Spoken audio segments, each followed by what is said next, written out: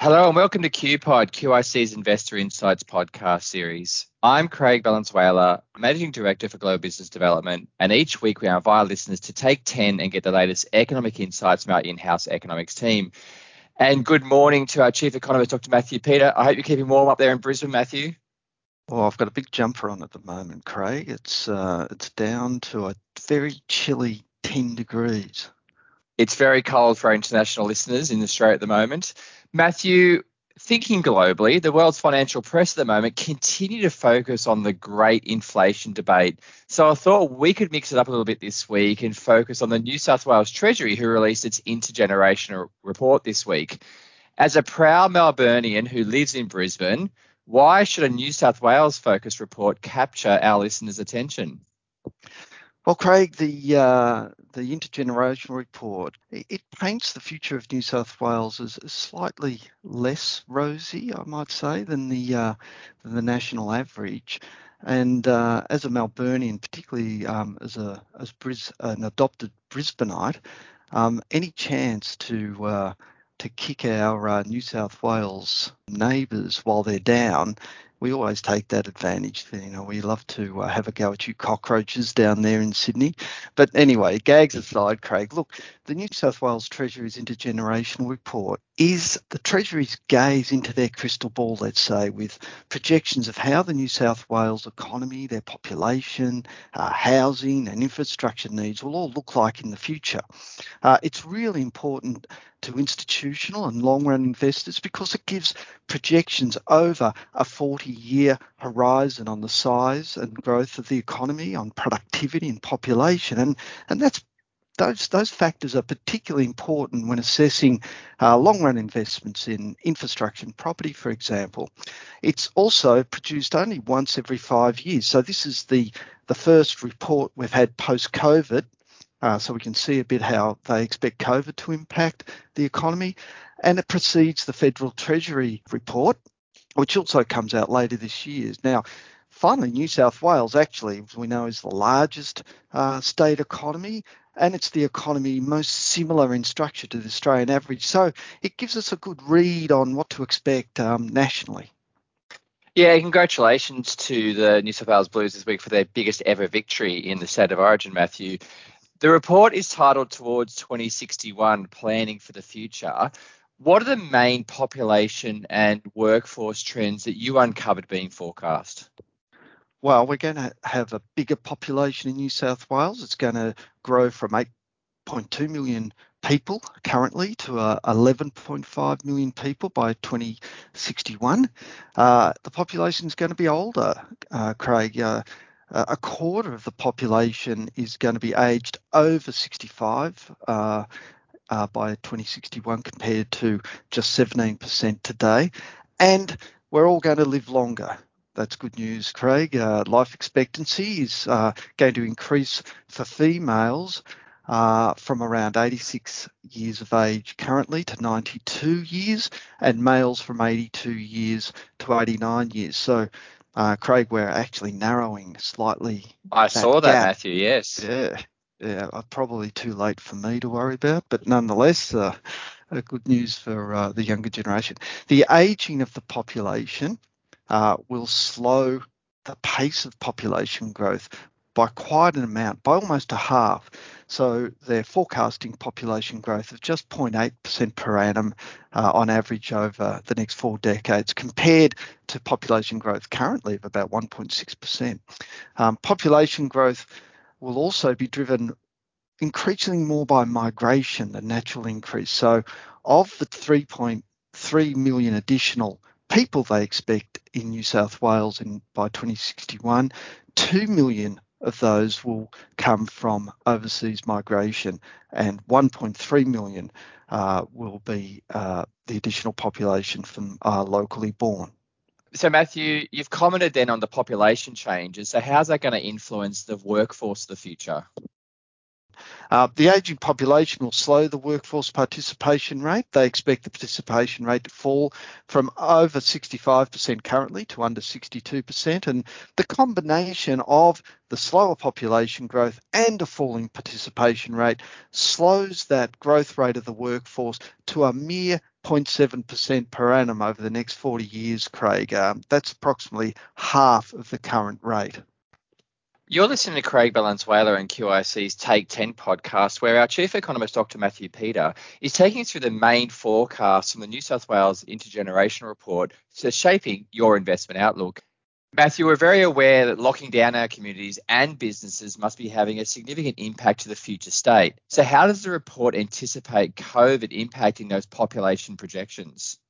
Well, it does lower the population projections. The New South Wales Treasury are anticipating a permanent loss in international migrants, Craig. They expect the international border closures to reduce the migrant population by about 500,000 people compared to pre-pandemic estimates, that is. In fact, they expect the net overseas migration to be negative over the next 2 years as people actually leave the state to return overseas. And in fact, they're expecting virtually no population increase this year and only a 0.1% increase in population next year. Now, interestingly, they expect migrant numbers to return to pre-pandemic levels in 2023. But what they don't expect, Craig, is that the federal government will recoup those lost migrants that we've experienced during the international border closures during these pandemic years. Yeah, and so noting the report also highlighted that ageing population leading to more non-workers for each working person, as you highlighted earlier, Matthew, and does reinforce how important the superannuation sector is going to be in Australia as we transition to retirement. How does the Treasury see these changing demographics, therefore, impacting the economy? Well, it's going to slow the potential growth rate of the economy by around 0.7% per annum. Now, to put that into context, Craig, that's a really big drop in potential output. And it would mean the New South Wales economy, if that was the only thing that was going to happen, would be about $200 billion smaller by 2061 than it would have been had the workforce grew at the rate it has experienced since the turn of the century, for example. But there is an offset in their projections to this lower rate of population and workforce growth, and that is an expected increase in productivity, which the Treasury thinks will re-establish its 30-year historical growth rate of 1.2% per annum from its turn of the century trend, or the last 20 years, in other words, Craig, of just 0.9%. So if you put those two drivers of growth together, that is how many workers we've got and how productive they are, Treasury projects economic growth in New South Wales to average 2% over the next 40 years, down from 2.4% growth that New South Wales has experienced over the last decade. Now, I know that's due to the change in terms of the amount of workers in the workforce, but I want to pick up on that productivity comment you mentioned as well, Matthew, the growth aspect. This will be a meaningful indicator for risk assets, as an example. So where does Treasury think the boost this productivity is going to come from? Oh, yes, you're absolutely right. I mean, the increase in productivity, if they were to get it, is going to be a really strong booster to risk assets, and it will be a strong booster to real wages and expenditure in the economy as well.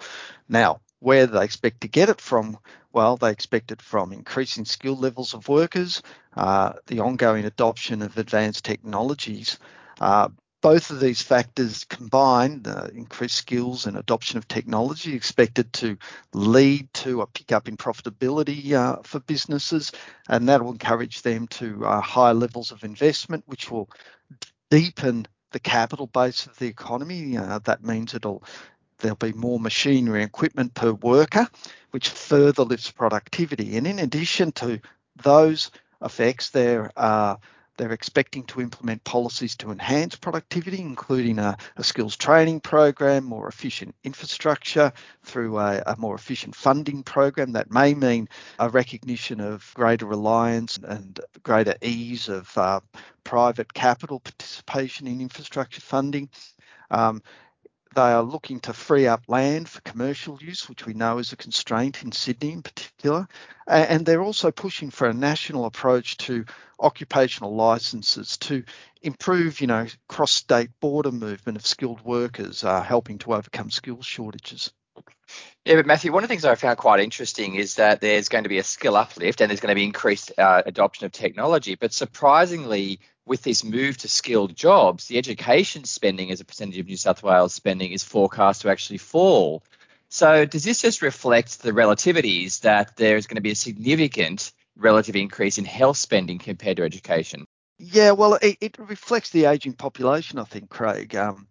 A greater proportion of old people, as you suggest, skew the spending towards health, but a lower proportion of young people also skews the spending away from education. You're listening to Craig Valenzuela and QIC's Take 10 podcast, where our chief economist, Dr. Matthew Peter, is taking us through the main forecasts from the latest New South Wales intergenerational report that's shaping our investment outlook. You mentioned that the New South Wales report is important as a leading indicator for the national average. How do you see Australia's longer-term growth outlook now compared to, say, New South Wales? Well, over the coming decade, we expect the New South Wales economy to perform very much at the average of the national economy, about 2.4% growth per annum.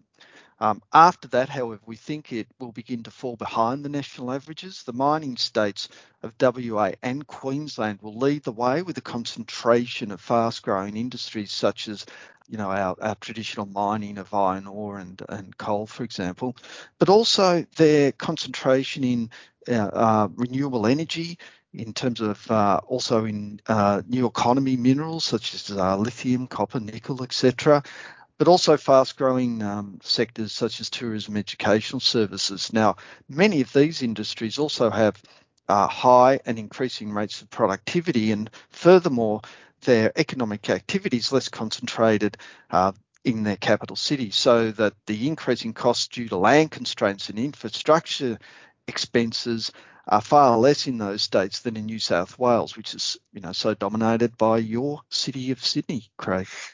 That's right. You're listening to Craig Valenzuela and QIC's Take 10 podcast, where our chief economist, Dr. Matthew Peter, is taking us through the main forecast from the New South Wales intergenerational report that's shaping your investment outlook. Matthew, let's bring it back to investments, our institutional investors. What are the key takeaways for them? Well, the outlook for the next decade is one of recovery from COVID back to, more or less pre-COVID growth rates. Thereafter, however, growth slows as population ages. Now, the outturn could be worse if productivity fails to rebound to those long-term historical averages and instead remains at the very weak growth rates we've seen over the last decade.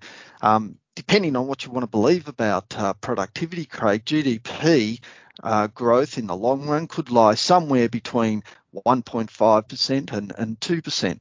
Now, interest rates will clearly have to rise from their current low levels, but where will they land is the question. Now, if the growth rates do settle at the New South Wales Treasury projections of around 1.8%, and we'd expect that maybe to be something like around 2% for Australia, then we would expect interest rates to recover over the long run to around 2.5% to 3%.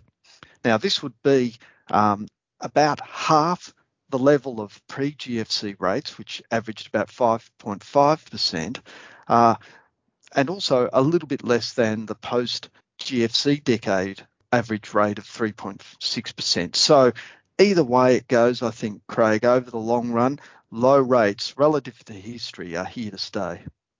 Yeah, very interesting. Thank you, Matthew, for that breakdown of that report this morning. And with the New South Wales economy reflecting those structural averages of the nation, its 2061 report forecasts are a solid reflection for our national forecasts, and it's forecasting a $200 billion impact from COVID. And for those thinking, what will their kids be doing in 2061? Social and business services, at least in New South Wales, will be what one of two people will be doing to pay those hefty Sydney mortgages where 86% of us will live. And perhaps a little selfishly for Matthew and I, we will probably get to see it all as we live much longer and thankfully healthier lives. I'm Craig Valenzuela for QIC's QPod. Thank you for listening and have a super weekend.